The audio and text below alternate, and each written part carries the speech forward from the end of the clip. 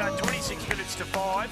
We are handing you over to the call team in New Zealand at the top of the hour for the second of the T20 Internationals. Australia taking on New Zealand.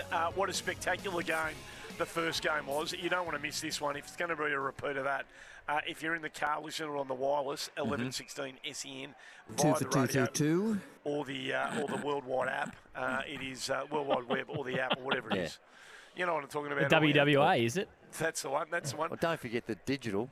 What about it? The digital broadcast, crystal clear. Will not hear a single crackle. That's the app, isn't it? That's what I was talking about. No, digital. When you're in the car, you put the digital. Before we get on to our basketballer and Cam Myers, I want to quickly talk about, and I know we're going to get to Alicia Froling a bit later on. Did you see the story that the AMOs, the Victorian Amateur Football Association, they've got 13,000 there or thereabouts players registered on their on the books of the various clubs in the AMOs. Did you see that they are considering an automatic 28-day concussion protocol?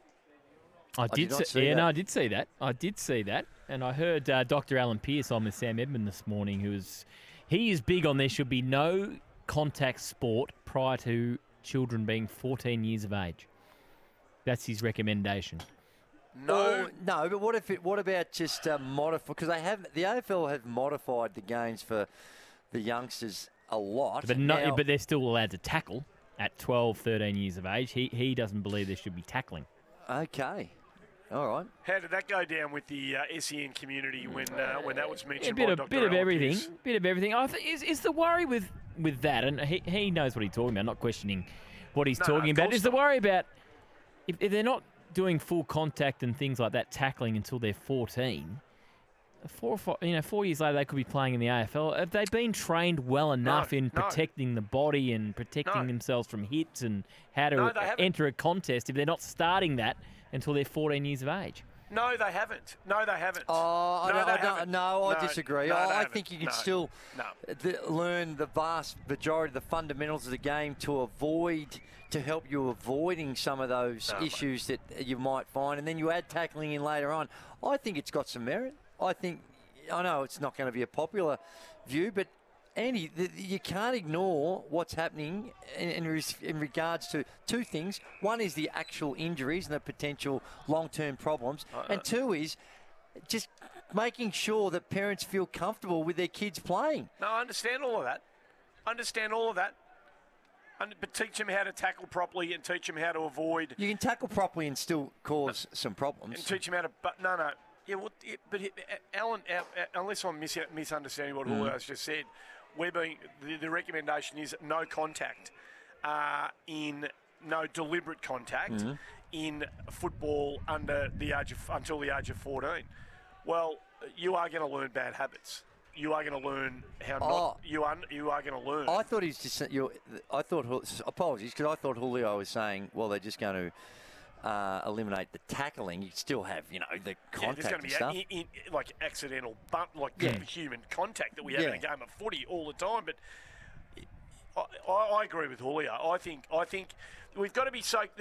There's a reckoning coming here, and that is we understand the health issues, and more so this week, obviously with Angus Brayshaw, and it continues when you someone who's 14 doesn't. What? Sorry, though? So what I'm saying is that if you're that young, you're just playing. You don't know that. No, I'm talking of the bigger picture here now, right? So Alan Pearce can say that, right? And he thinks that's a good idea, and it probably is a good idea. But the reckoning is this.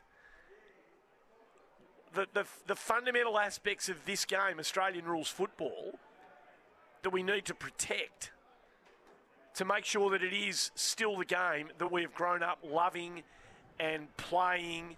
And again, the challenges, and again, the tests on so many different levels. The reckoning will be, in light of what's happening with people's, now that we understand what's happening with people's brains, what elements of this game we want to protect, and they are sacred, and no matter what happens anywhere else. It's what age you want to protect them at. I know, but I agree with Julio's point. I think the question that Julio asked before about if we're only going to have 4 years of contact footy allowed before players are going to get drafted into an AFLW or an AFL situation, have they got enough natural, instinctive capacity to protect, to deal with what comes at a level like this? No, ideally, you're 100% spot on, and I agree with you. But when you're now trying to find ways to deal with the issues that mitigate. No, I understand. Yeah, then I think that it's as disappointing as it is. Then it's something that needs to be considered, other than what some people, where you just put a blanket over it all and change the game to all those things that you're talking about. I think if you can just find a balance in there that gives a better chance of protecting those really young, developing then why wouldn't you do it? Well, for all the reasons that Julio just mentioned before. But I don't think you compromise. You're still going to get a lot from the time you're under 14 years of age. You're still going to be learning those skills. Anyway, Rod's playing the music. That means we're going to get to the break. Right. Alicia Froling's going to join us. It's big time in the WNBL. We're going to find out more about that. We're here for Berwick BMW. They offer convenient servicing for your BMW, next day availability and multiple transportation options.